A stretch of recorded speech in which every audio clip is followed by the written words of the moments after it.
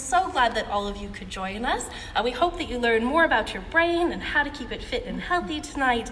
And so it's with my great pleasure that I turn it over to our MC for the evening. Some of you will recognize him as the award-winning sports presenter and reporter for Channel 9 News, who's covered exciting events like the 2008 Olympics, local sports events, and tonight our ANS public lecture. So please join me in welcoming our MC, Tom Wren.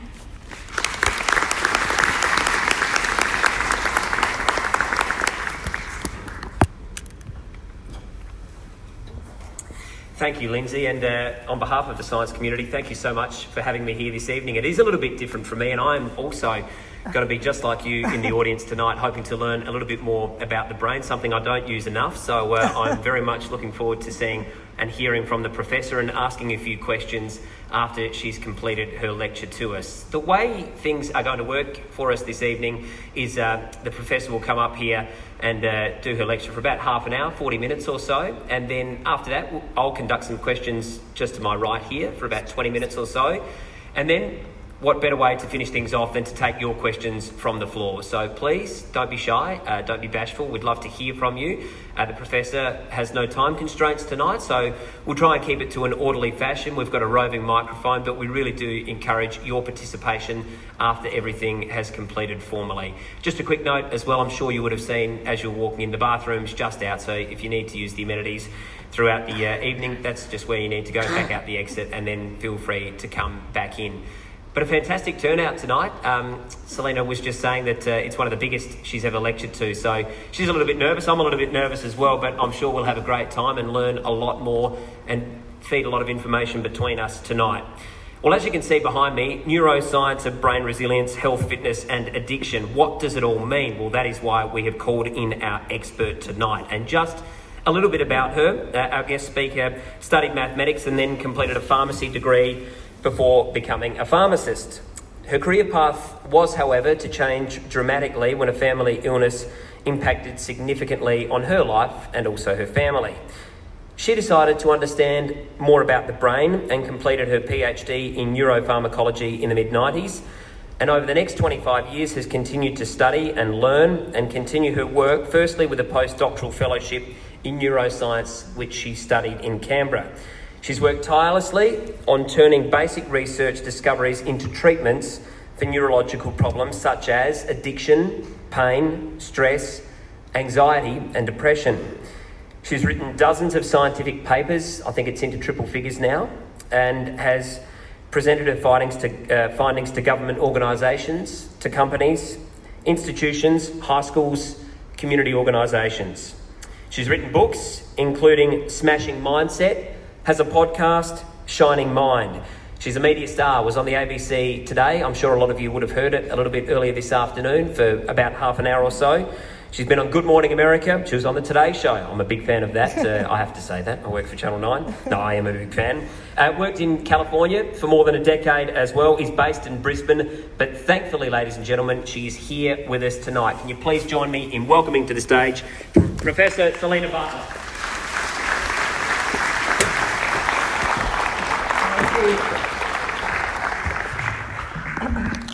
Well, I think I just have to have a glass of water for a second. Well, thank you all for coming out tonight. I really appreciate it. I hope that by the end of the evening you're going to learn a little bit about your brain. I want to thank the Australasian Neuroscience Society for hosting tonight. I think it's a very important event that we as neuroscientists communicate the latest and greatest to the community so that we can actually make a difference. And also I want to thank Tom Wren for giving up his time tonight, because I think it's made a big difference for us to be able to bring people out here tonight.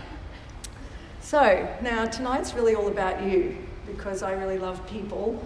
And I just want to ask you, when you woke up this morning, how did you feel? Like, were you thinking, I have the best possible life? Can't wait to get today started. You know, like, wow, I live in Australia, particularly Adelaide. I mean, Adelaide's gorgeous. I was running along the river there this morning thinking, wow, this place is really nice. Or we're thinking more along the lines of, oh, God, I've got to get the kids lunch, and my boss is really annoying me, and I have all these deadlines, and oh my God, my superannuation isn't as high as I thought it was going to be, and God, the house prices, what's going to happen with them? If you're about 90% of my audience, basically people respond more likely to that than to the opposite. So my question to you is, do you know what's happening inside your brain when you're stressed out? Can I have the next slide, please? Oh. Do you know what's happening inside your brain when it's stressed out, or even your body for that matter? So isn't that remarkable that after 25 years or more and hundreds, thousands, millions of papers, that we don't really know what's happening inside our brain, or we can't really see it, and that's part of the issue of why I came out of my research lab. So what I'd like you to do now is just to put your arms up, stretch them high. Oh, doesn't that feel good? Oh, take a deep breath. Oh. Well, you know, I just biohacked your brain. In fact, I biohacked the emotional part of your brain, which is the oldest part of your brain. So I wasn't always going to be a neuroscientist. No, I'm a country girl from Nanango. And I was actually writing an honors thesis on why people buy cough and cold medications in the pharmacy using logistic regression. And I hold on to your seats. It's thrilling stuff. And about halfway through that thesis, basically I get a phone call from my mother, and she says to me, Selena, you've got to come quickly, something happened with your sister. So for the next 3 weeks, my mother and I spent 3 weeks visiting my sister in a lockup ward in Walston Park, and her treatment was a straitjacket and an overdose of haloperidol.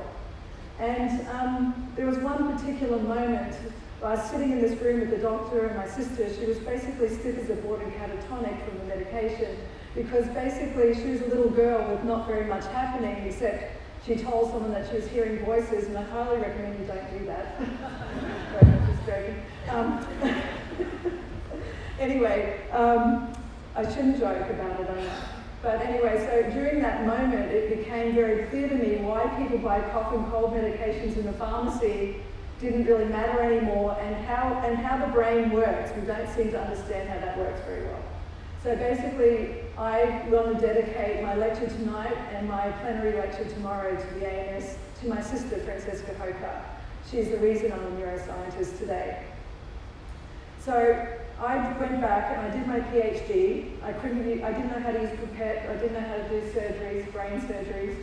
And for the next 10 years, I did a PhD in Queensland, and then I got trained in an amazing neuroscience institute at the John Curtin School. And many of those amazing scientists are being awarded at this ceremony this week, I noticed.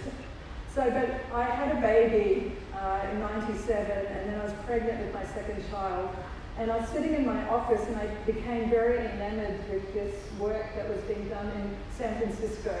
What you're seeing on this picture here is a neuron, and all of the reason it's lit up is because their receptors, and at that time in 1999, they could visualize those receptors using this thing called green fluorescent protein. And at that time, where I was working, I didn't have the technology or capability of doing that. And so like you do, you move to San Francisco with 2 babies, you know, and you start a lab there, of course. You know, that's what you do. Anyway, and I was very fortunate to get a position at this place called the Ernest Gallo Clinic and Research Center for Alcohol Addiction. And Ernest Gallo started this addiction center. He actually planted the first grapes in the US. And then, much to his lawyer's chagrin, he decided to start an alcohol addiction research center. And so every year he was the chairman of our board, and we had to say what we did lately.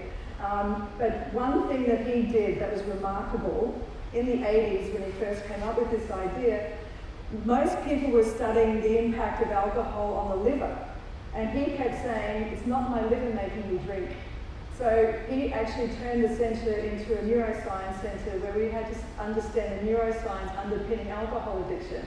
And then also we were funded by the state of California, so we had to actually come up with a treatment for alcohol addiction. And the director at the time said, oh, we'll do it in 5 years. Right, okay, so they actually approached me about a year after I started there to become the director of medications development. They gave me $1 million in 1 year to come up with a treatment for alcohol addiction. And because I'm a country girl from Menango, I don't know anything, so I say yes. And so then I literally did not know anything. I couldn't even spell neurosciences when I started that. Anyway, so the first thing that I started to work on, I put my pharmacist hat on, and I want to tell you, during this, just before this time, I was totally focused on mutating amino acids in the C-terminus of the new opioid receptor. Are you now excited? So that receptor is where morphine binds to. And the person I was working with was the person that was studying those receptors going inside the neurons. And I just loved it. I was like in fairyland, because over there you get your antibody overnight and all of these things. So I had 1 million experiments set up on my lab bench. But I was sitting there going, only 5 people are reading my papers. How's this going to help my sister?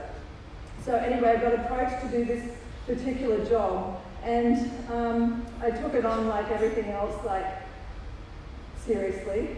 And so what I noticed was, because of my pharmacist training, I noticed that there was 25 years of research that had shown the link between people that are dependent on alcohol, they also smoke, but people that smoke aren't necessarily dependent on alcohol. Now, what's the common neurobiological mechanism driving that is the fact that nicotine binds to the neuronal nicotinic receptor. So when you smoke, the nicotine binds to that receptor, releases dopamine and makes you feel good. Right? So that's what alcohol is doing in synergy with those two things. Now, I got really lucky. So the day I accepted that position, the next day I flew to Boston to give a talk at the Gordon Research Conference on my previous work. Who was in my session, but the person, the scientist that actually discovered varenicline, which is a drug called Chantix in America and Chantix in America and Chantix in Australia.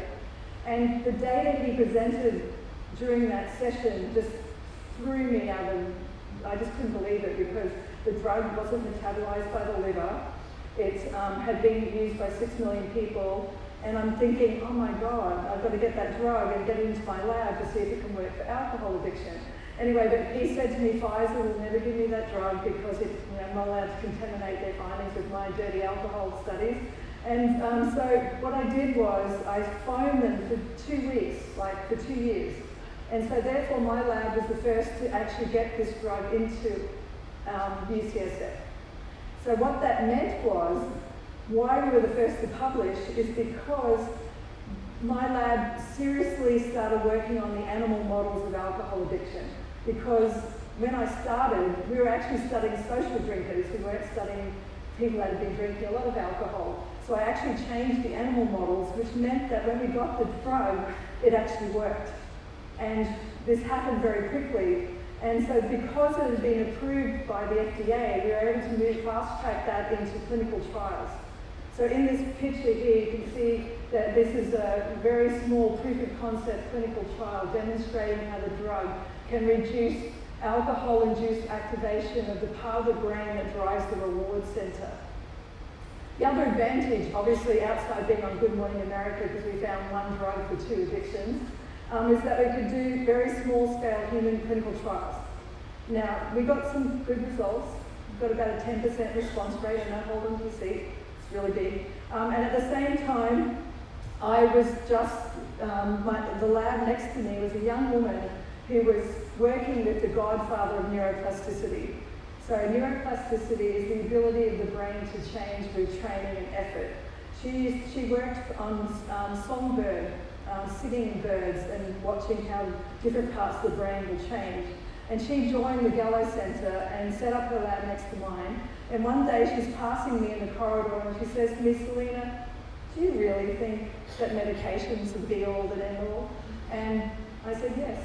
And so she took me up to her lab and she said, please come up and have a look. And she actually had adult animals on treadmills, and she had the capacity to actually map the changes in the synapses happening in the top part of the brain in adult brains that were exercising.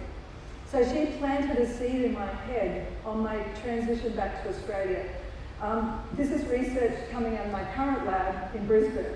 So what I want to point out here is that alcohol, sugar, and junky food and stress is actually changing the physical and chemical structure of the brain. I think that's really important to just think about for a second. When I think about that, it blows my mind. So that means you coming here tonight and thinking about and listening to what I have to say, if you pick up on just one item and take it and apply it to your life, your brain has the capacity to change. And when you understand that, it really is, in my view, revolutionary. So this is just demonstrating. This is the prefrontal cortex. This is the front part of your brain. It's the brain where, it's a part of your brain where impulse control sits, where decision making in the short term leading to long-term goals. So for instance, to how to resist the second donut sits in this part of your brain. So that's what addiction is. It's an impulse control disorder. The reason why stress and addiction are linked is because stress takes down the prefrontal cortex, which makes impulse control worse, which I'll talk to you in a minute. So on my move back from California to Australia, we had set up an experiment where we were trying to understand how does alcohol change the brain at the molecular level, at the biochemical level, and we were actually specifically studying neuronal nicotinic receptors. I was working with the expert at the Stanford Research International. We set up this experiment where the animals drink alcohol and our control was sugar. And we had another one, unfortunately. But anyway, she rings me, I'm sitting at my desk in Brisbane, she goes, "Celine, you won't believe this. Sugar is changing those receptors in exactly the same way that alcohol and nicotine are." And I'm like, oh my God, that can't be true. There's no way that can be true, because that's the control, right? So my poor PhD student in Brisbane, because I didn't believe it, he had to go and replicate it all, and then we had to do all the experiments over a number of years. And so we end up showing that just like varenicline, which binds to nicotinic receptors, this particular drug, Tabex and Chantix actually, can reduce sugar consumption, right? Doesn't that blow your mind? So what that means is prolonged overconsumption of sugar actually changes the physical chemical structure of your brain. It activates the same addictive pathways in the brain that alcohol and nicotine do. So that means sugar, like highly processed sugar, not just in donuts, but everything that's become embedded in the food chain since we decided fat was bad, actually is changing the structure and causing us to be more stressed out and affecting the impulse controls of our brain in the same way that alcohol and nicotine do. And we think it's by releasing acetylcholine, which is our endogenous neurotransmitter that's much like, it's like the equivalent of nicotine. So I tell you that because I think it's really important, but sugar, just to tell you a little bit more about its hidden properties, is that sucrose is made up of glucose and fructose. So it's actually the fructose component of the sucrose that's driving this. So what are its hidden properties? Well, we think of it as calories, but we think, oh, well, that's only 100 calories, right? But to our brain and our body, it's more like 1,000 calories. So basically, it binds to the hypothalamus, the fructose binds to the hypothalamus, and then it makes you feel hungry. So when you go and eat your next meal, you basically don't feel full. And the other thing it does is prevents the release of ghrelin and leptin from your belly, which are the two hormones that signal that you're full. So these are very significant hidden properties that people would not be aware of. Thirdly, is that it produces so much energy for our body that our body can't handle it. But because our body is a homeostatic device, it has excellent ways of dealing with it. And one of those ways is through the fat cells, which are adipocytes that line our belly and our thighs. And what it does is it creates, it stores the energy, and then if there's too much energy, those cells divide like cancer cells. And so you can see in this picture here, when you lose weight, those gas chambers shrink, but they never really go away. And then when we regain weight again, they come back again. So I think that's pretty amazing to know that. So what that means is that when you're working out, and then you reward yourself with a frappuccino, well, mine was sugar to go to after my marathon running, then basically you've got to work out for another 10 times just to get rid of the reward of the frappuccino. Make sense? It's really annoying. But anyway, so this happened to me personally. When I was training for marathons, I was actually, you can imagine what happened when I saw all these results coming out of my lab. But I was training for marathons at the time. I was running 19 kilometres. I was really struggling to lose weight because I had 2 children, a really stressful lab, and I'm not going to go into all the details of that. But anyway, needless to say, when I got back to Brisbane, I was very unhealthy and very overweight and really struggled. And then when I got these sugar findings, I was like, sugar's my go-to. So I started to reduce sugar, I started to stop sitting as much, etc. And then I started to get my waistline back again. So sugar does do these things. I also started to get my appetite, I started to feel full again after eating meals. And that hadn't happened to me for like 10 years. So the next thing I want to focus on for you is the fact that I've been studying how alcohol and sugar and all of these things change the brain, right? But then I discovered the work of Enda and Folletti, and basically people use alcohol and sugar as medication. So I've been developing medications for medication, and I decided that I think I may have got a little wrong.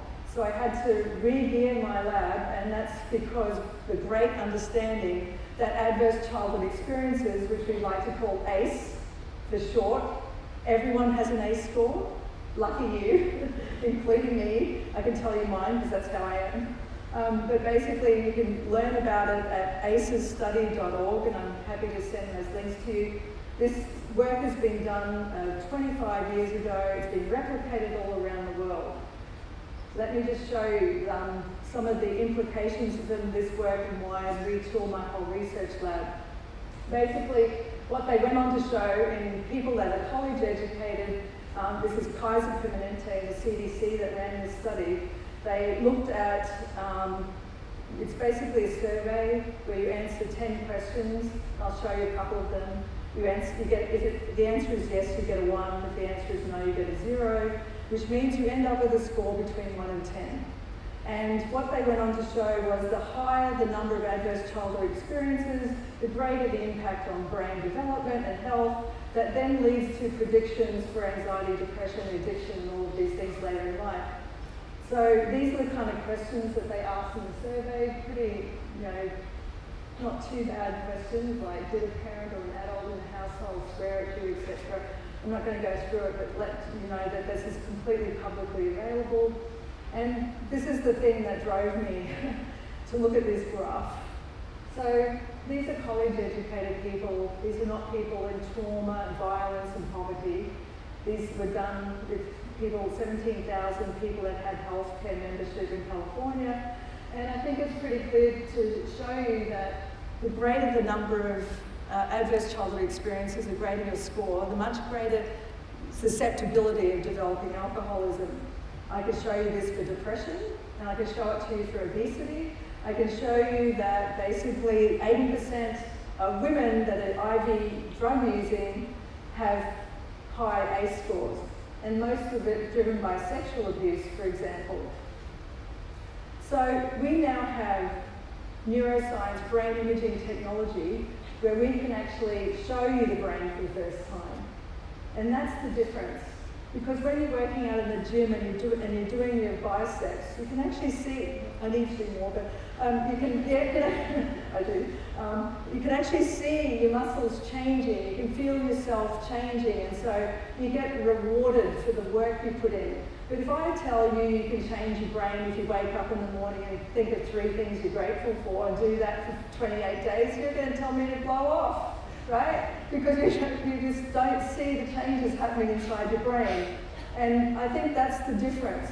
I think knowledge and education and brain imaging technology and the digital revolution are coming to disrupt mental health. And we need to do something because it's not getting any better.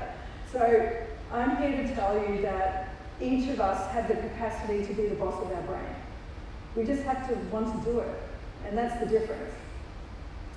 So how stress, so I want to go back on that one, just one thing so you're going to say, what's the link between adverse childhood experiences and what I'm showing you here? This is the brain, sorry, I meant to point that out. So on the left-hand side, on the right-hand side is a normal brain. We're looking at the red for looking at activity in the brain, and on the left-hand side is someone that suffered from extreme abuse.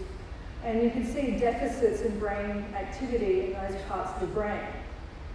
What that means is, from a human brain perspective, stress actually takes down through neurochemical mechanisms the communication channels that sit up here in the modern human part of the brain, which is the prefrontal cortex. And those parts of the brain are involved in executive function, which is impulse control and decision making and behavioral control, for example, also empathy and compassion. So you can see and wonder, why does our brain do that to us? Because it's absolutely crazy, because we should have evolved sufficiently to overcome all of this, right? Don't you think? We're meant to be clever. Anyway, so do I just point at it?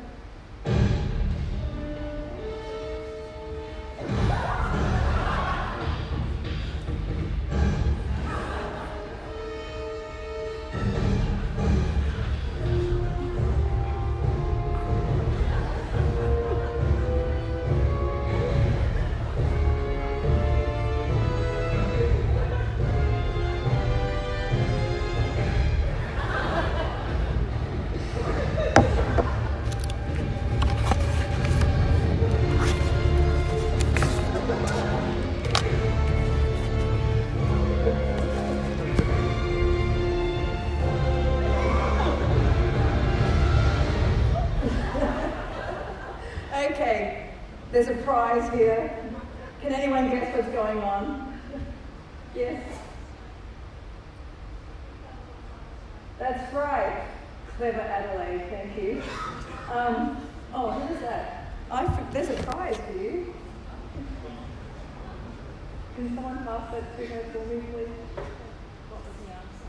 Oh, so a snake. So basically the cat thinks it's a snake and jumps, right? Now, don't go home and try this with the cats, because I know it's not going to work because you have loving homes, right? So you have not stressed out cats. So they're going to sit back and go, oh, it's just a cucumber, and walk around it. You know, that's what Adelaide people do. So basically what's actually happening, so the reason I show that video is because it's a beautiful demonstration. We have the same circuit going on in our brain, right? So this circuit is set up for our survival. It's really, really good. It's so fast, it happens in microseconds, milliseconds, such that the cat only has to look at something and think, oh my God, it's a snake, I better get out of here, right? So it just flees the scene straight away. That's driven by a circuit in the emotional part of the brain. You've heard of the amygdala, but it's also tied and wired to the nucleus accumbens and all of these amazing places. They're so old. They're so old, and they're set up for our survival. So this is why I'm so passionate about what I do. When you understand that, I don't want to live in my cucumber. But anyway, so this part of the brain is so ancient. It goes right back in history for that very reason, because we want to flee away from things that make us scared. It's also, the thing about it is, because it's so old and so hardwired, unlike our human brain, which is taken down by stress like that, this part of the brain loves it. So this part of the brain, in the bottom middle part of the brain, is actually prioritizing stress over happiness, because its primary job is to keep us alive, and it's done a great job because we'll be here tonight. It just doesn't do a great job at driving healthy habits for us, right, unless we have to drive them in ourselves. And that's the principles of neuroplasticity that I like to talk about. So let's just look at how old this thing is, just to get an idea. When you actually get to see and feel that, you're like, wow. And that's why it's so hard for us to evolve out of it. It's doing a great job, and we're in a modern world where we don't have to flee from snakes and, you know, all of these ancient tigers and all of that. Now all we have to worry about is superannuation and house prices and do the kids get a good college, and all that stuff. So if you look underneath underneath a tree and you look inside the root of the tree and how it uptakes nutrients, and you look at the synaptic vesicles. So we have vesicles inside our brain. That's how our neurons communicate with each other. They've adapted it from the same kind of apparatus. I can go back to mushrooms. Don't go down the psychedelic pathway. I was asked that on ABC Radio today, because there's tons of psychedelic neuroscience happening in America right now. But if you look underneath a mushroom, these mushrooms can communicate to each other across miles. They can turn a rainforest into a meadow, and people have shown they actually have action potentials when they're doing that. And what does our brain do? It has a signal, but it uses the same apparatus. How old are mushrooms? How old are mushrooms? Like, they just follow bacteria. So that's like forever, right? As far as we know, since stardust. So basically, if you look at bacteria, okay, you're going to say, we're not bacteria. And I'm going to say, we have some bacteria inside us, because why do antibiotics not work? Well, the bacteria form biofilms. They're so clever. And those biofilms signal across a network using chemicals and peptides that we have in our brain. And now we know the microbiome is like producing serotonin, it's affecting our mood. So everything's connected. But we're still just humans. I know we think we're really clever, but we're kind of not in some ways, because we still live with mushroom brain. Anyway, and you're going to say to me, I don't believe you, which is fine, I don't mind.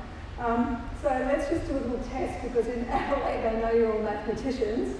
So we're going to do a math test, and it's really straightforward.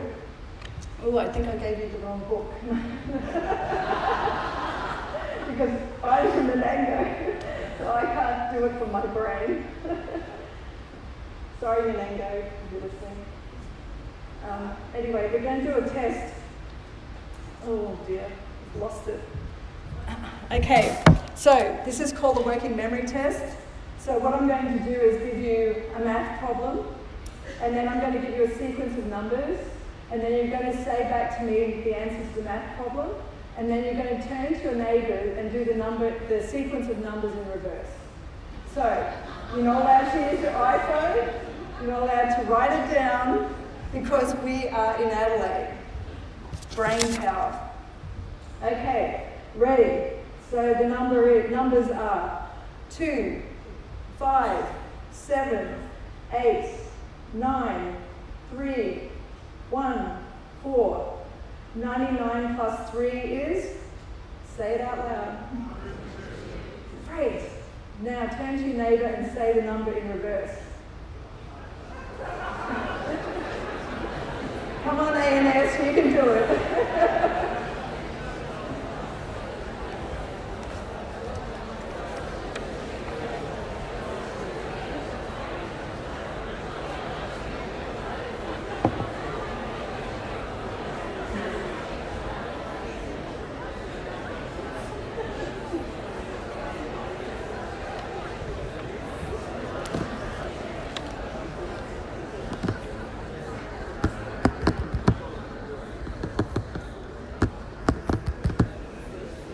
Okay, who would like to have a go? Because there's another prize. Go for it. Help each other. Go. No. Just wait a sec. Start again. No. We're in reverse. No. No. 4. Someone said 4. 4. Do you want to go for it? No, not quite close. No, not close. You got 4 and 1.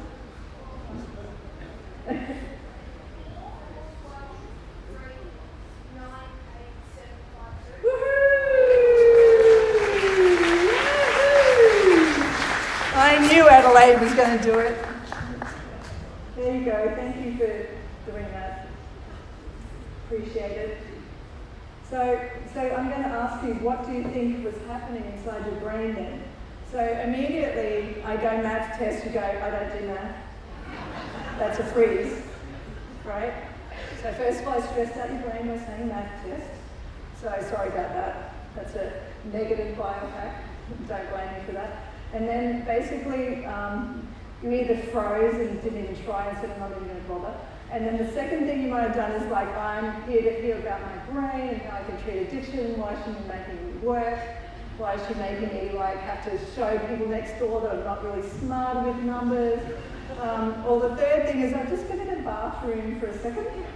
So they're the three responses, right? Freeze, fly, fight, basically. So you can see how that little amygdala in there is shutting down your prefrontal cortex, right? So what sits in the prefrontal cortex but your working memory, and that's your ability to keep 8 pieces of information in your brain and then repeat it back in a different way, right? So that's what we're doing all the time, every day, is listening to instructions and then trying to follow up on them. But when you're stressed out, that does not happen.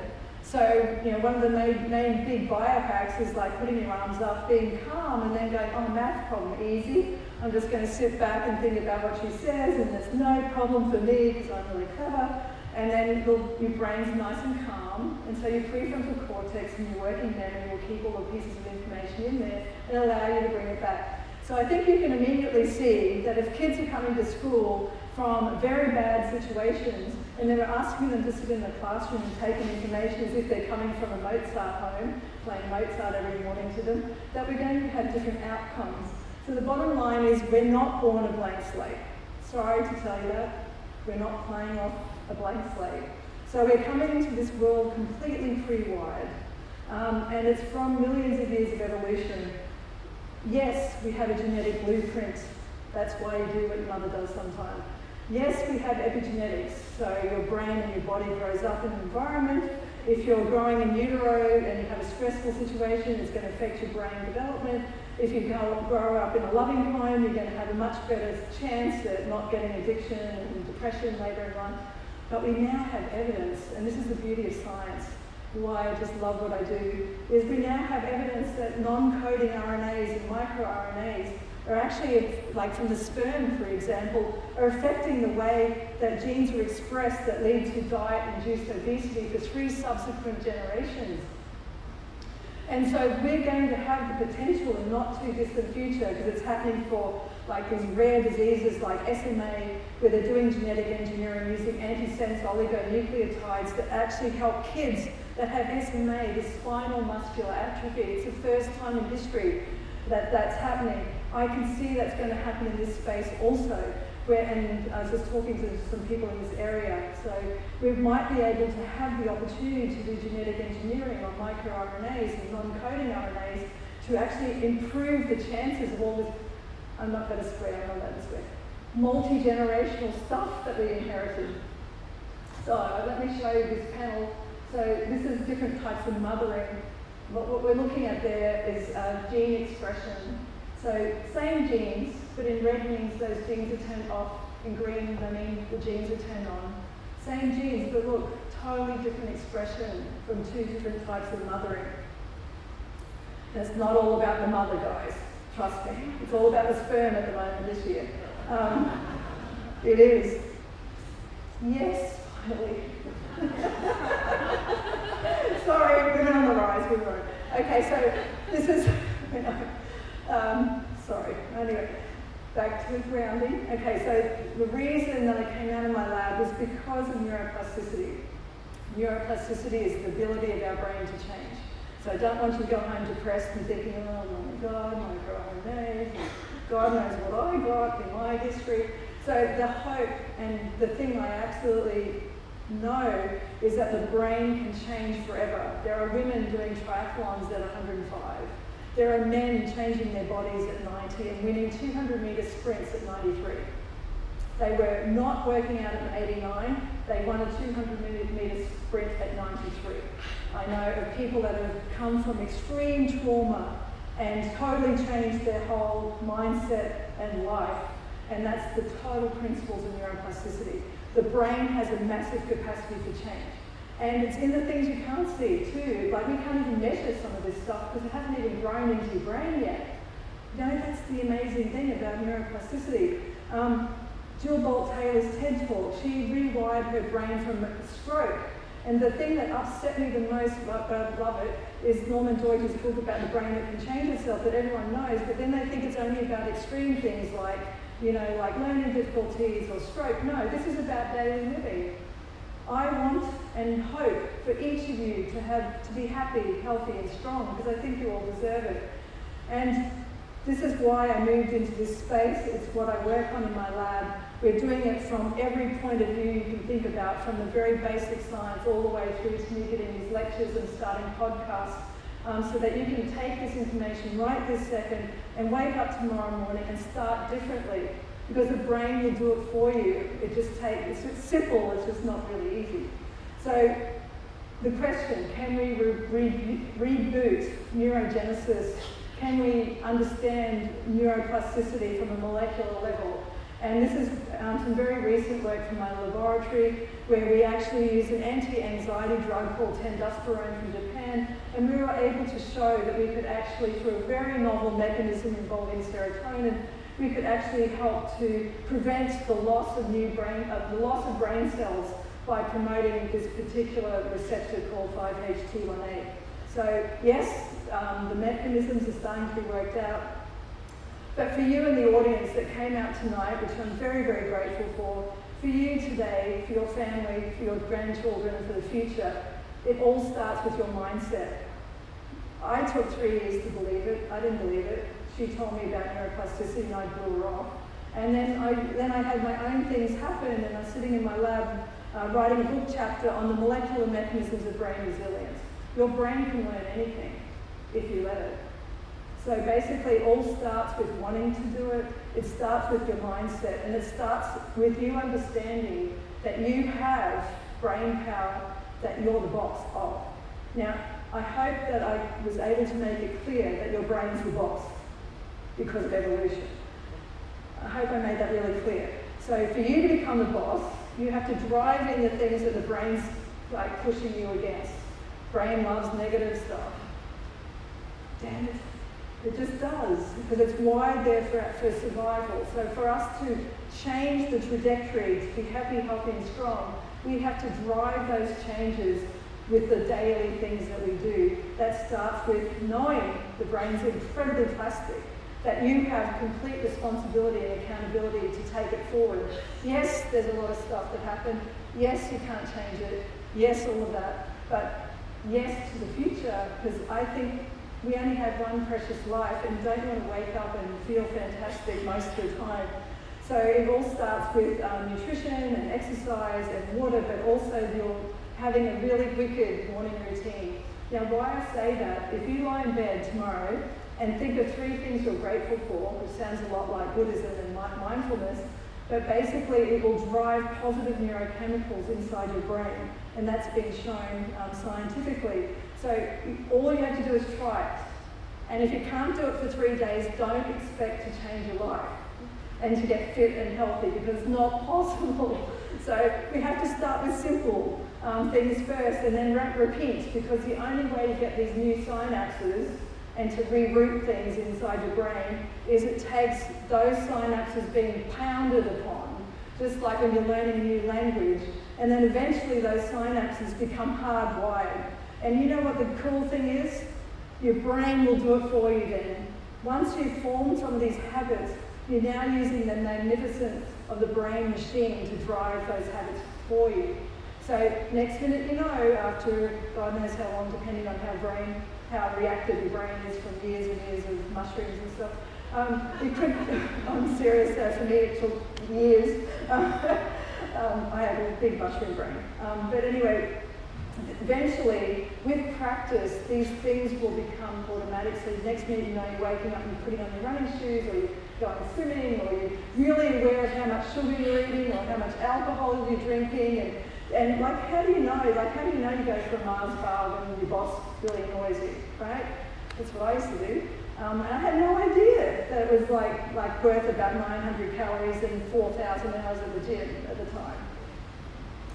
So I understand this sounds really simple. Why are we all still suffering? Because that's just the way it is. So we need to help everyone, including myself.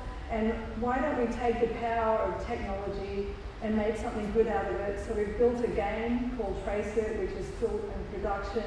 We're developing digital technology to enhance brain, to bring in big data and deep learning and other mechanisms that we can apply to help people break this hugely hardwired stress reward cycle inside our brain, because each of our brains are completely different and each will derive different things that they need to drive these changes.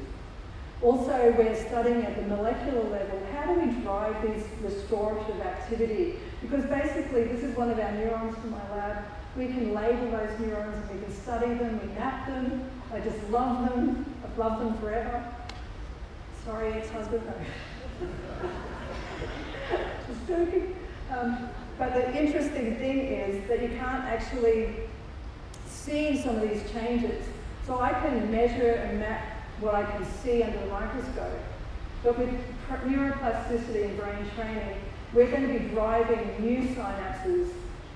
So we can't actually see them until we have those brains trained. Do you see what I mean? You don't know what you don't know.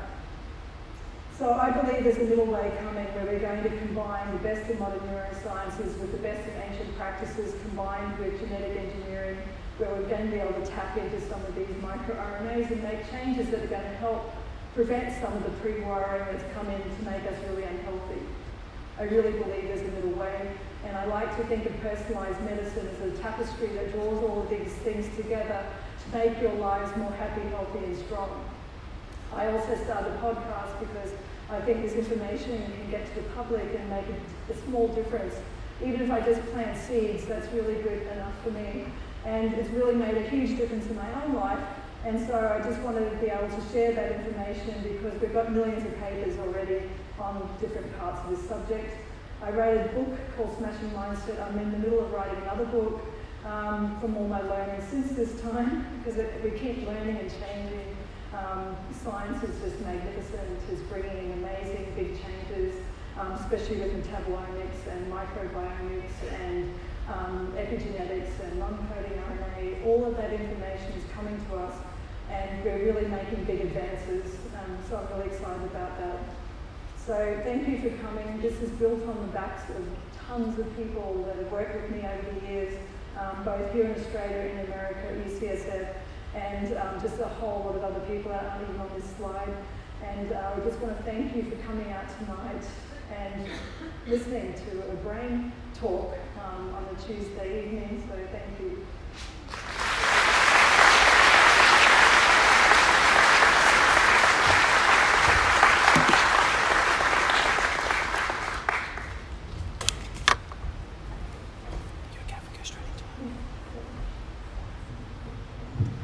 Well, ladies and gentlemen, please give her another round of applause. Fantastic to have the professor come out here today. We'll just conduct now a few questions. I'll do a few from up here, and then would love to hear from you. You're obviously here for a reason, because you want to be here and learn more about the brain. So I guess, Professor, I'll start it. I was fascinated with my sporting background that, you relate something to a physical improvement. You can see when you're making those improvements, whereas with the brain, it's difficult to do that, isn't it? And so, is it as simple, like you were talking about those positive thoughts in the morning, to change behaviours, to change the way the brain works? Is it as simple as that? Well, sorry. Oh, yeah. Thank you.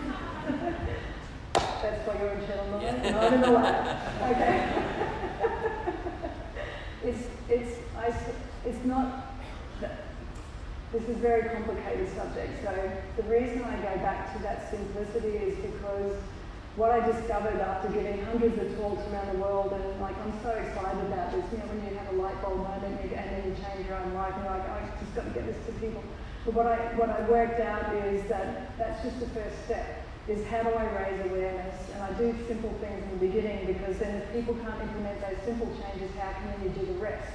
So there's more to it than that. For instance, we know that you can build focus, memory and attention using Brain HQ platforms. But if you're really stressed out, or you're drinking a lot of alcohol and eating a ton of bad food, it's just really hard to make those big changes that you want to make, because what I know from the brain is that, and I didn't talk about too much, but alcohol and sugar, they basically make that emotional part of the brain, that old part of the brain, even more reactionary. You're getting relief in the short term, but then you get really stressed out in the long term because of how it's changing the brain. And so I think awareness, and I say that morning routine just as an example so people can leave here and do something tomorrow and practice that and just see how hard it is to just even remember to do that every day, right? And so unless you can do one good thing every day and repeat it for 28 days, you can't then expect it to change everything, basically. That's why I do that. It's amazing because it seems so simple that the brain dictates things like stress. It affects things like addiction, which I'm sure people deal with either directly or indirectly with people they know. If we know this though, and clearly you've spent a lifetime doing it, why can't we change it? Why is it so difficult for us to implement those changes as an industry, as a society, as a human race? Okay, conditioning. So basically, the brain is a magnificent learning machine, and we've been conditioned to believe what we're being told. And also, I was the same. I developed medications for 25 years in the pharmacist, and I really believed that. And it took me 3 years to change my own mind, and then to implement, and then move into this other area and meet all the people that are doing that. So I was basically had my blinkers on, so I can understand why it's so hard to understand that you have this power inside you. So it's just, I call it like the next step. So Steve Jobs always says you can only connect the dots looking backwards. And honestly, Tom, if I hadn't done what I've already done, I couldn't be here on the stage tonight talking the way I am, because I developed medications. I studied the brain down to bits and pieces. I went all the way down to amino acids and everything, and publishing big papers and working in companies. I've done it all around the world, and without understanding all the ins and outs of all of that, I wouldn't be able to tell you what I know about neuroplasticity. So I feel like everything's a journey, and just like everyone, we're all in a different part of evolution. And people that really get this and take it on, what they're doing for their family is massive, because you're changing things 3 generations going forward. So just as I told you the bad things, you can also do the good things. So for instance, mirror neurons, we didn't get into, but mirror neurons sit up here, and the reason that our families keep replicating things over and over is because we copy each other, which is how we learn to speak, and really fast in 40,000 years of history, is because of those neurons, and they've just discovered recently by Italian neuroscientists.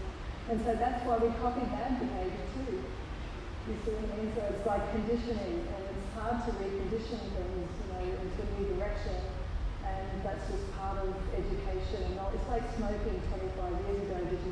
Everyone was smoking. That's how I look at it. So, obviously, if you want to learn more about the brain and change the patterns of your brain behaviour, that's one thing. What about if you're trying to help someone else?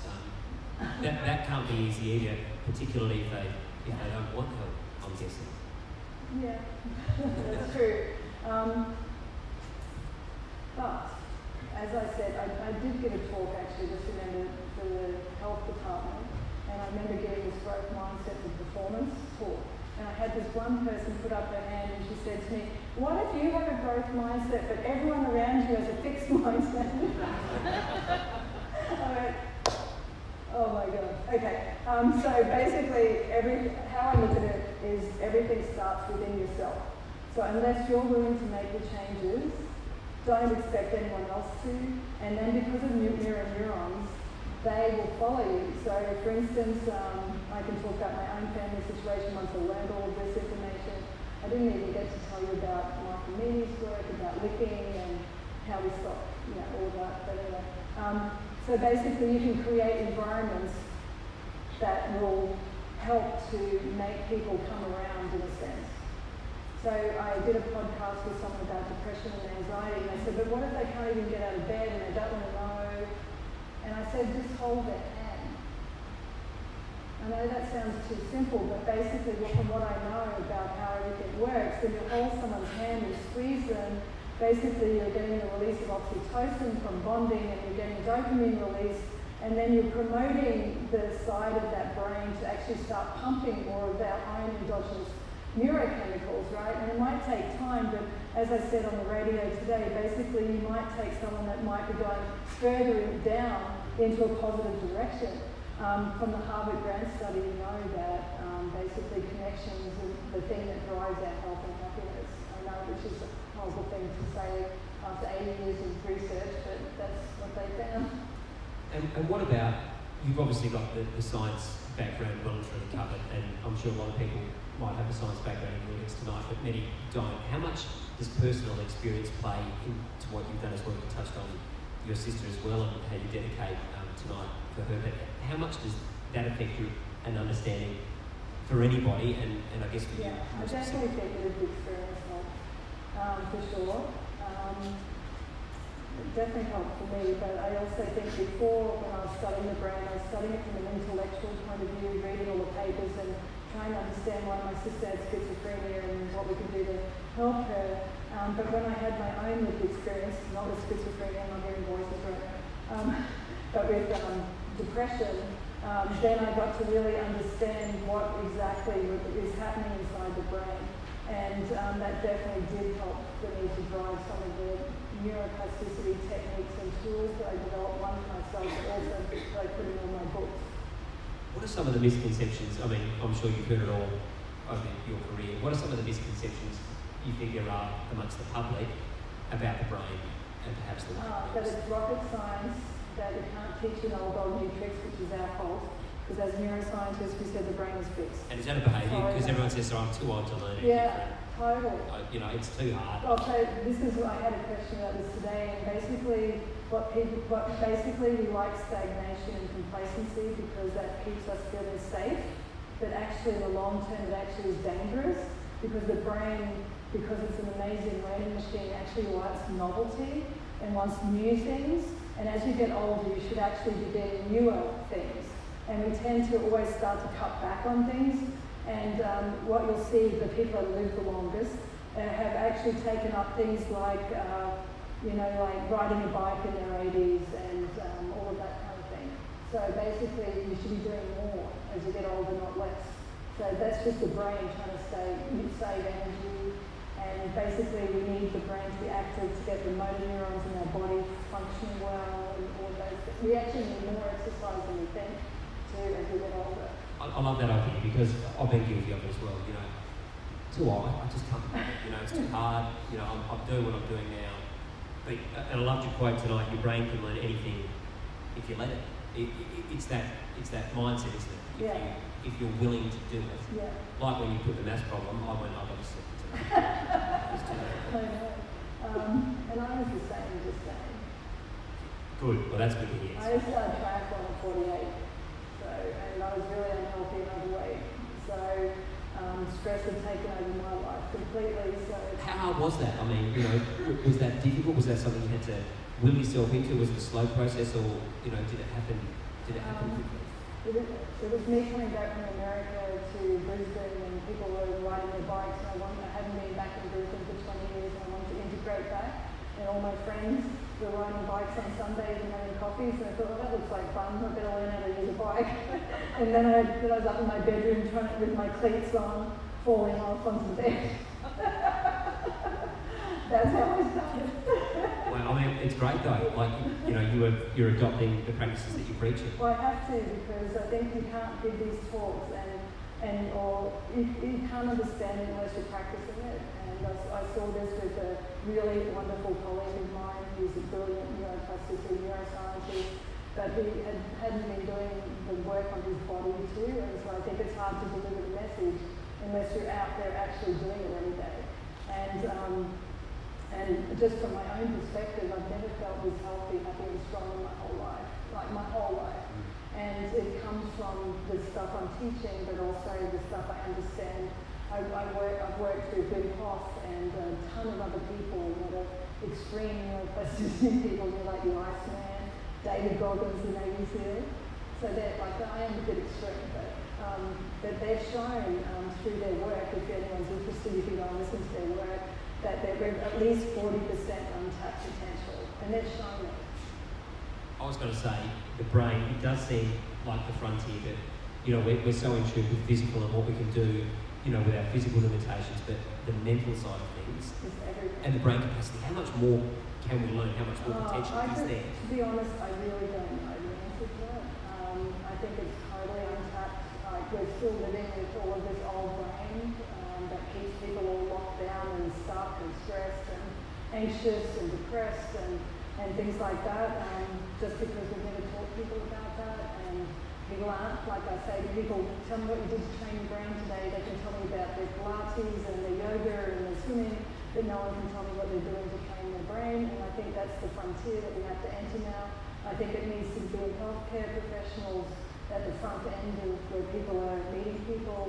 I think it needs to be in schools and helping kids do some of this emotional training themselves. I just think there's a lot for us to do to actually spread some of the information to make life just a little bit less suffering. I was going to say, do you think we need to do more as, widely, the medical profession to perhaps, help GPs, doctors to know more about that as well? Exactly. I mean, they're under a lot of pressure to see patients all the time, and then I think this involves maybe a little bit more than just a bit more time. I think there's opportunities everywhere to do this, but I really fundamentally believe in the power of people. Maybe I'll be on the front line of a revolution in Paris at some point. I don't know. That was in one of my previous centuries. But basically, I really believe in the power of people, and I just want people to know that they have the power inside them to do this too. From a sporting context, selfishly, I work in sport. I guess to get more out of athletes as well, if you can tap into that brain. That in America. That's huge, isn't it? Oh, there's tons of brain trainers over there. It's the big sports teams. My friend was the coach for UFC baseball, and he was applying some of his brain training tools with all of his stuff. With baseball, very much a mindset game. Similar to cricket as well. Yeah, cricket too. And we hear and learn about life coaches, career coaches, mindfulness coaches as well. Is that where it's moving, do you think? Yeah, I think so. In some ways. I still fundamentally believe that understanding how your brain works, how it reacts to stress, becoming aware of how much sugar and alcohol you eat is really some of the fundamental steps you can do too. That are really straightforward and simple and not very complicated. And without that awareness, it's really hard to make the changes. We'll throw it open to the floor in just a moment, but for those that want to learn more tonight or, read about your work, where's best to go? How do they best access so I think my podcast, Shining Mind, I'm very proud of that, and it's based off my book, Smashing Mindset, and it's with a young guy, and I won the pitching competition in Silicon Valley last year, and he was running a podcast, and I said, I need to start a podcast, and so he helped me, and it was really interesting because he's 23, and not a neuroscientist, talking to a 54-year-old woman, and it was really interesting because I think it created a really nice conversation because we wanted to understand how the brain works. So the first 10 episodes of what I kind of talked about today, and so you can hear it free. It's on Apple and Stitcher and iHeartRadio. I have a website called selenab.com where I post all my things, and then I also have my book, Smashing Mindset, and I also have a tracing book. And we're about to release our first game that we've built called Trace It, and we're super excited. It's been taking a long time to get the technology right, but hopefully you'll be able to send secret messages to each other, and when you get them, you have to trace them, which means that you're activating your fine motor neurons from a neuroscience perspective, and then that activates the premotor cortex, which is a sneaky way of building back your impulse control. I mean, it's pretty amazing to have something tangible that you can, put out to people to be able to practice.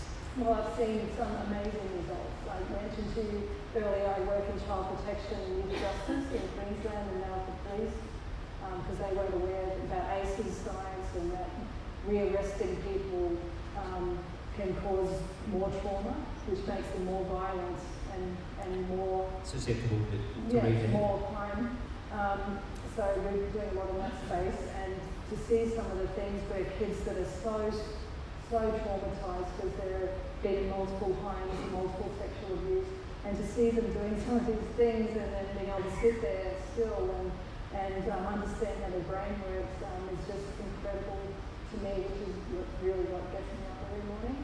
And we've got a lot of work to do, but I'm really excited about that. ACES science combined with neuroplasticity, I think is going to hopefully do a little bit of disruption in the mental health space. Might throw it open, I can keep going, but might throw it open before. We've got a roving microphone, I think, so maybe just raise your hand and move around the room. Perhaps just stand up so everyone can see you.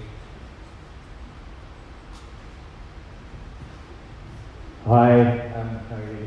Good. This is sort of a pharmacy sort of question as well. I presume you're talking about like a statistical average, just like how people get cancer, some of it's terminal, there's nothing you can do no matter how many times you pray or talk about it or whatever.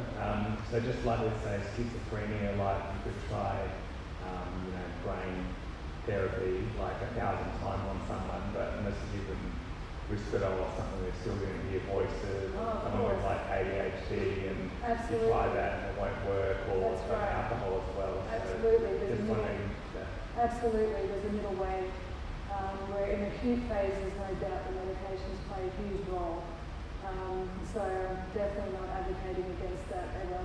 But what I'm advocating for is an understanding of what's driving it in the first place. So it's not some random thing that people get a basket of symptoms. It actually came from a place of trauma and adverse childhood experiences. All of it has, more or less.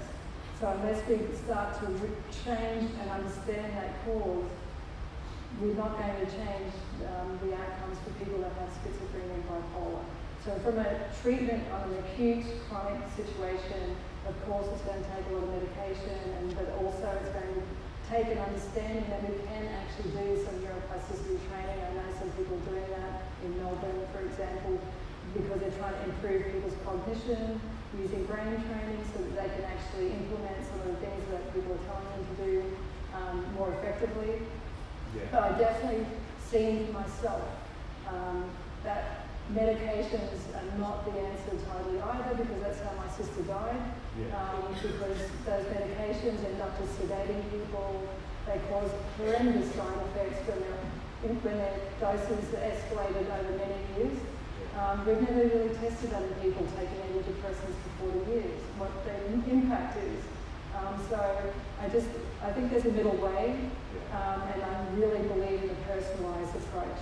I think we have to get to personalised medicine as much as we possibly can, because everyone's brain's so different. As you know, for schizophrenia, it's totally a spectrum. It's just a basket of symptoms, and then we give labels to things because they're kind of thrown in there because it's not this and it's not that.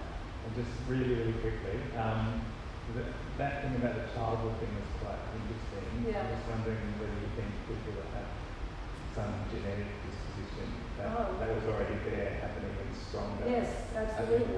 Absolutely. So genetically, we know that, especially for alcohol addiction, and I can't give you the exact number for schizophrenia and psychosis, but basically we know for sure for alcoholism it's 60% genetically explained. Right? So now, the way I can talk to answer that question is psychedelics. So we always talk about the good parts of psychedelics and people get addicted to the experience. But you know what it does too, is it can actually reveal a susceptibility to schizophrenia and psychosis that wasn't going to maybe present itself at a faster rate, for example, to answer that question. So, for example, what I know is some people might have only had an ACE score of 1 between the ages of 0 and 18, and then they might end up having an abortion or some other traumatic event that happens post-18, and then that can actually then bring out some susceptibility that might have been existing there genetically, epigenetically. So it's just fundamental, like when you understand that, it becomes just so much more simple, because at the moment it's such a hodgepodge of things that when you understand that it's driven by these things, then unless we change those things, we're not going to change the outcome. And that's what I'm really passionate about, is actually helping people not be scared by it, but just to be enlightened by it, like smoking. And then how do we just reducing ACE score by 1, not that we'll ever get rid of it, but by reducing, using neuroplasticity and medication, genetic engineering, or whatever it's going to be, by 1 might be just enough to tip someone that was going to go really badly down depression, anxiety, into maybe less. And then what we're doing then is also helping all the family members understand the power of this. So, and this has epigenetic possibilities for generations going forward. We're basically breaking the chain of evolution. And that's why it's so hard. It's simple, it's not easy, because we're breaking some massive millions of years of evolution. Question, I think, from over here. Yeah, so you spoke obviously about sugar, and you kind of alluded to the way society's kind of pushed fat out of its diet. And you also mentioned your running and your triathlon training as well. So you're probably aware low-carb, high-fat diets are kind of a big deal, particularly with triathletes at the moment. Yeah. The performance outcomes from those studies are pretty consistently showing there's no real benefit to a low-carb, high-fat diet when compared to just habitual carb intakes. But from a cognitive point of view, do you think, or is that an area we need to research in terms of, from a cognitive point of view, is there a benefit to getting people to consume more fat than what they are now, because we've pushed that into the world of low fat and move away from carbs? Being the carbs ultimately, and simplify, but carbs obviously just get broken down as sugar at the end of the day. Yeah, it's a great question. Diets is something everyone's got their own thing about. I really believe, once again, that every single body is different. So, for instance, I may not be able to have gluten and someone else can have gluten. So I really think that I'm just not a dualist. I'm a non-dualistic person. That's why I put up the middle way. Because I think as soon as you go dualistic, then it's like my way or the highway, and I just don't see that working for anybody. So I'd see that the same for diets. So some people are plant-based, it works really well for them. Some people are keto, helps for epilepsy really big time. Some people are doing whatever. But what I'm just trying to talk to is just overconsumption, where our body is getting way too much energy than it can handle, and as we get older, it's even harder. And the fact that these things like fructose and this is a lot of, consumed over a period of time, and alcohol are actually changing the brain, the physical structure of the brain. It's making it harder to implement the changes that you want to change to be happy, healthy, and strong. It just makes it harder to do that. Same with cocaine and prescription opioids, where we're inhibiting pain, but in the end we're getting more pain, because I studied that for a long time too. So it's just fundamental, it's always counterintuitive. Sometimes you have to do the hardest yards to get the longest benefit. So I know I didn't really answer what you're trying to say, but you're saying if we now put fat back in to replace and get rid of sugar and then replace it with fat now because we're so deficit, because we've got too much sugar going on, and I don't know the answer to that question in terms of what people can actually do. All I know for myself is I start to take out sugar. Not 100%, still like my donut now and then and all those lovely things. But I did definitely take down a lot of processed food that has sugar embedded in it. I didn't realise low-fat strawberry yogurt was worse than having a can of Coke. For instance, just to give you one example, I just gave a lecture in New Zealand about this to the Pacific Islanders, where New Zealand currently has the biggest dialysis hospital in the world, from sugar-sweetened beverage-induced kidney failure. So, for example, there's one drink over there called Stars. It's got 35 teaspoons of sugar in it, and some of the kids are having 3 a day. And so what they're doing is they're out in the community. This is the New Zealand Heart Foundation, where they're actually taking buckets of sugar and teaspoons and a can, and to show people how much sugar is actually in there. And they've got kids losing all their teeth as well. So this is a big deal. It's happening in Australia too, and it's one of the leading causes of driving obesity epidemic, including diabetes, heart disease, cancer, and many other things. And I haven't told you about this, but we're about to release this new work in brain metastases and cancer that came from this work as well. So sugar has a big impact in the brain and the body. That's kind of hidden away. Thank you for that talk. It's been very informative. I have a question about addiction. You talked about smoking, alcohol, addiction. What's the connection to screen time addiction? Well, I think it's all related to the same thing. It's called the freeze response and avoiding response. And basically, as you probably know, anyone here that's watched their favourite TV show, like I watched The Bachelorette with my mother. NCIS, yeah, my daughter binge watches that. I'm a terrible mother. Anyway, so for example, when you're watching a favourite show, and then about 10 minutes before the end of the show, they start to show you the next thing. And it's like, oh, I didn't know that was on. Right? So basically, while you're watching that show, your dopamine levels go down. And so then when you're sitting, it's very hard to initiate movement. So once they've got you, next minute you know you've watched 3 hours of television.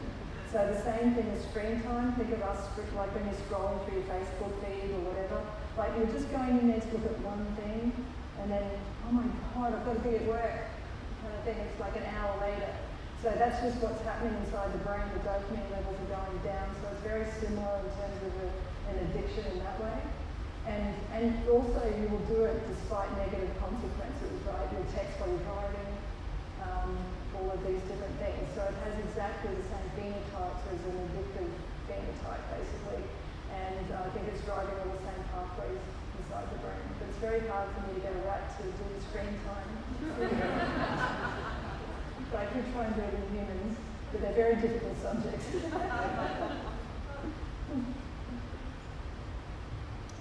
I was just wondering if you've done any research on high sugar diet and the possible link to dementia. Yeah, well, no, we haven't, but there's no doubt about that. So this is so basically the vascular, I showed you the brain imaging stuff, so that was looking at blood flow. So there's no doubt in my mind about, and this has been shown, like diabetes and the vasculature is highly correlated with developing early onset outside the familial forms of Alzheimer's, which is APOE4 genetic stuff, right? That's the familial form. That's coming in the line. But in terms of lifestyle, it's very well shown that diabetes and changes in your vasculature from lack of exercise, too much sedentary behaviour, bad eating, all of these things are definitely contributing to changes in the way the blood, you need a lot of blood in your brain because it's so active, is affecting the amount of blood flow in your brain and the amount of toxins that can build up there.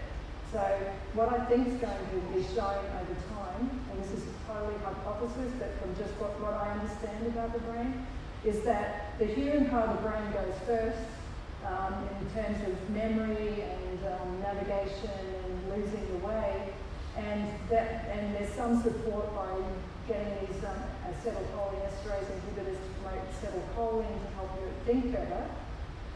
But what is the strongest part of the brain is the old part of the brain. And that's where you're processing negative things and stress and all of these other things. And there's no doubt that when you start to lose memory, you get stressed out, people get more anxious, people treat you differently.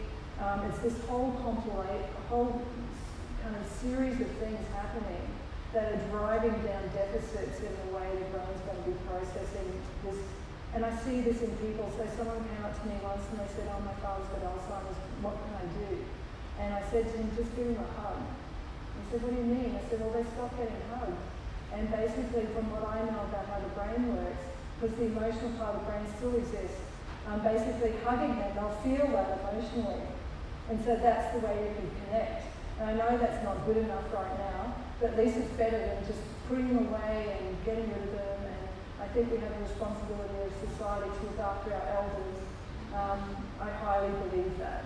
And I think that I look at that the same way I look at child protection and everything else, elderly protection. If my kids lock me up, they're dead. Already told them that. But anyway, so I think all of these things play. So that's why I'm so passionate about this, because you can do this now. Get rid of the stupid sugar out of your life. Start exercising, walk, stop watching TV, it's pointless. Except Channel 9 Sport. Beautiful, that was good. I'm glad you got that in there. Nice. Only for 10 minutes. That's all you need to do. And The Bachelorette. That's how I keep my mother confident. But anyway, I think these things are totally possible. I've done it for myself. I've been shocked myself, and they're simple. It's not easy. You've got to do it every day. You can't do it twice a week. It's not going to do much for you. And doing it every day can be a bit hard when you go to work. But even if you do 10 minutes of stretching yoga, it's going to help you. Yoga, Pilates, deep breathing, and all of these little things, but you can do them. Selena, hi. I think I've got a simple question, but for your brain to make a good decision, where should it be? Where what, sorry? Your brain. Where should it be parked? Where should it be parked? Yeah. So to make a difficult decision, can you be upset or emotional? So where? Yeah, I love that question. So what I do when I do talks to corporations, this is a big deal, right? So people come into your office and you want to tell them off. So I have this strategy called disarming your enemy. So because of the millisecond reaction in the bottom part of the brain, we want to put a brake on there to turn it into 1 second to allow the prefrontal cortex to kick in so it can make a better decision. Because at the moment, we saw with the working memory test and the cucumber, it's off and off to the races. So how do you get power back? Well, you've got to train and rewire that part of the brain, right? So what you do, so you're making a difficult decision. Let's just talk about a difficult decision with your wife. Hello, wife. Or partner or whatever, a child. And you want to tell them no to something. So basically, one thing to do is you take a deep breath and basically you give them a big smile. And they're going to be, oh my God, I was expecting to get in trouble. What's going on here? So you immediately disarm them and they get really calm in the process. So then you can then tell them in a way that is less stress, less reactionary from you, and they won't know what to do with that because you've already done the power pose before that, right? You put your arms up, you're feeling dominant. I didn't even tell you that's the dominant part of the animal kingdom. So you're raising your testosterone, you're feeling really powerful and confident, and then you go and smile at someone, and then basically you biohacked that old part of the brain, and now you have your whole prefrontal cortex engaged, so now you can make really good decisions. So we can do that every day, basically, for ourselves, and you just have to practice it and see what I mean, and then just try it out, because I think we're all N = 1 experiments in some sense. Does that make sense? Jennifer. Hi, Selena. Just got a question. Whether you or any of your colleagues have researched the autistic brain? Oh, yes. And given the fact that a lot of people on the spectrum have extreme cases of anxiety and also are emotionally unattached.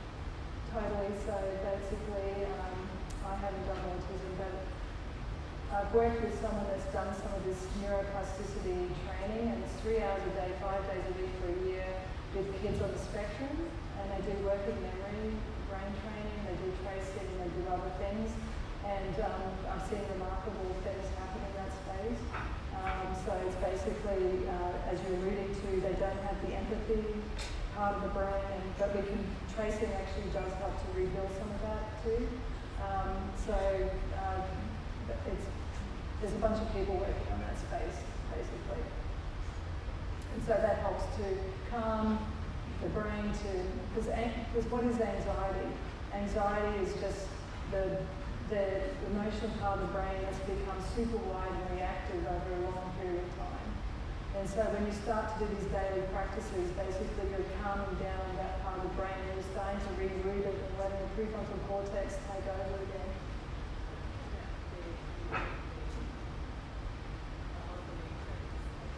Yeah, well, we're all genetic, you know. Yeah, totally. But we all are we're all on the spectrum. I hate to tell you. No, we are. In a way, I understand. Like, I understand what you're saying, that autism is a genetic basis, but nearly everything does have a genetic basis. And so the consequence of the behavioural traits you're describing is how their brains are connected in different parts, in different ways to, say, someone else. Yeah, exactly. Totally. But so each of us have different aspects of that. It's kind of what I'm trying to allude to. You know what I mean? Like, each of us are wired completely differently, and you can call it autism, and I can call it, I've got a stressed out brain. But that wiring is the same kind of concept in a way. So neuroplasticity offers some opportunity in that space. I don't know how much yet, because we have to do proper evidence-based clinical trials to look at that. But definitely, I've seen it anecdotally with people practicing those principles with parents that have kids on the spectrum. Just back. Thanks. You spoke about mindset, nutrition and exercise. One of the terms you had up on the slide was sleep, which hasn't been touched on, which I'm really interested in, perhaps the negative aspects of it. And also, I've read that the hours that you get sleep before midnight are far more important than the ones after, even if you do get your 8 hours before midnight. So just curious to know your thoughts on that in 25 words or less. Sorry, I do speak too much, I agree with you. So basically, Matthew Walker's work out of Berkeley has demonstrated for the first time we've actually discovered the lymphatic system of the brain, and it tracks the blood vessels in the brain. So like we have lymph nodes here, we have it in the brain. And what does sleep do? So they demonstrated that sleep is the time when the brain takes all the toxins, because think of how active it is, it's creating dead proteins. The lymphatic system during sleep is open to transport those toxins out of the brain. And they've shown people that are sleep deprived are not able to do that. So that's how you get accumulation of plaques and tangles. So sleep is that important, and they recommend that you have 7 to 9 hours sleep a night. I can't speak very much to before midnight, after midnight, because there is some genetic basis for people that are night owls and larks. And I've seen that too within families. But you can definitely shift it, for sure. But sleep is fundamental, and when you don't get enough, and then stress is driving that too. Lack of exercise is driving that too. What you eat and drink is driving that too. So they're all wrapped up together. Not drinking enough water, all of these things just are foundational, like Maslow's hierarchy of needs. That's how I look at it from a brain perspective. And sleep is like you can sleep, but if you're still eating badly and then you're taking sleeping tablets, then that's not going to be good for you either. So one thing I want to touch on here is that people are talking to me about sleeping tablets and Alzheimer's. And the thing about sleeping tablets, I prefer exercise to sleeping tablets because, only because, and you know, I'm not saying one or the other, I'm just saying why I say that is because sleeping tablets have a long-term target, the GABAergic inhibitory neurotransmission in the brain. So you have two major neurotransmitters, glutamate, which is excitatory, and GABA, which is inhibitory. And so it targets that pathway to help you sleep, right, to turn you down.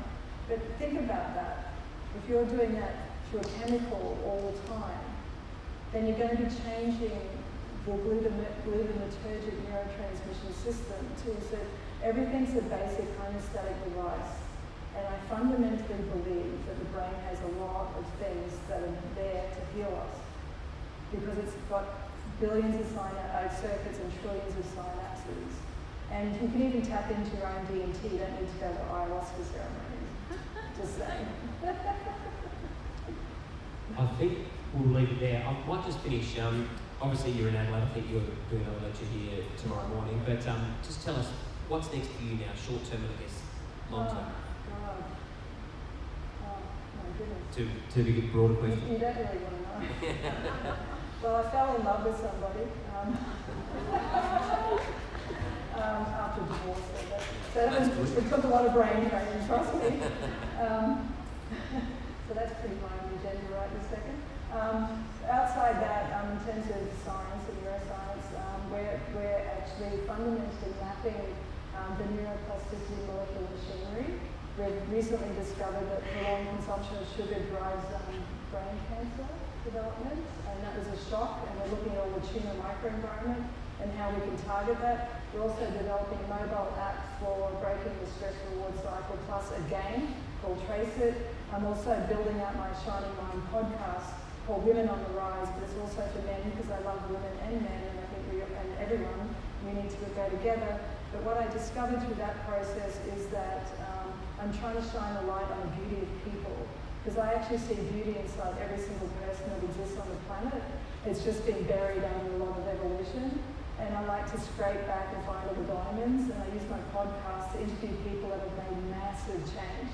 So, for example, Fiona Simpson is one of the leading prostate cancer researchers, head of neck cancer researchers, and she just discovered that Stental actually helps to keep these receptors on the tumours, and now the antibodies combined to them, these really expensive antibodies. She was addicted to heroin in Scotland, ladies and gentlemen, and she shares that on my podcast, and she's been to Cambridge and to Scripps, and her changes are massive, and people like that. So I just like to, it's called Shining Mind because I'm shining a light on the beauty of people and helping people see that anything is absolutely possible once you set your mind and intention to want to have a happy, healthy and strong life. It's been a great message that we've all been able to enjoy tonight. Thank you so much for being here. Ladies and gentlemen, if you could please...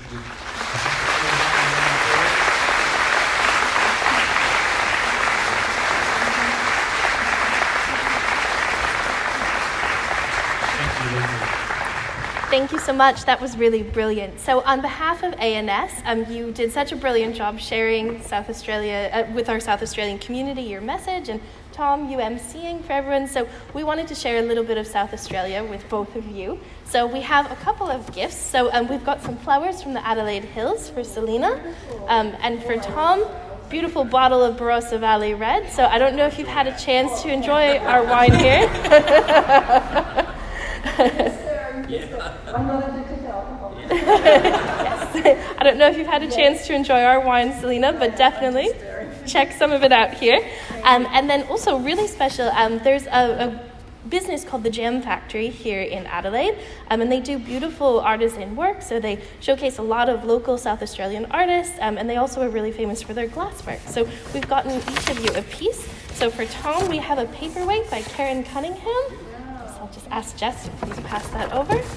And for you, Selena, we've got a set of glass bowls by Kostlake and Pedler. Thank you very much.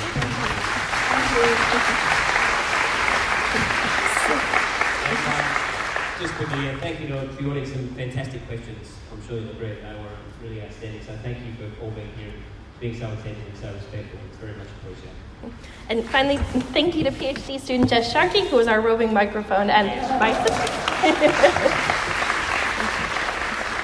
And thank you to all of you. We hope you enjoyed your evening, and please stay tuned for other events from ANS.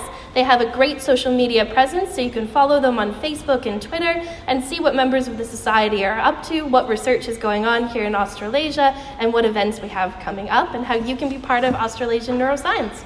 Thank you.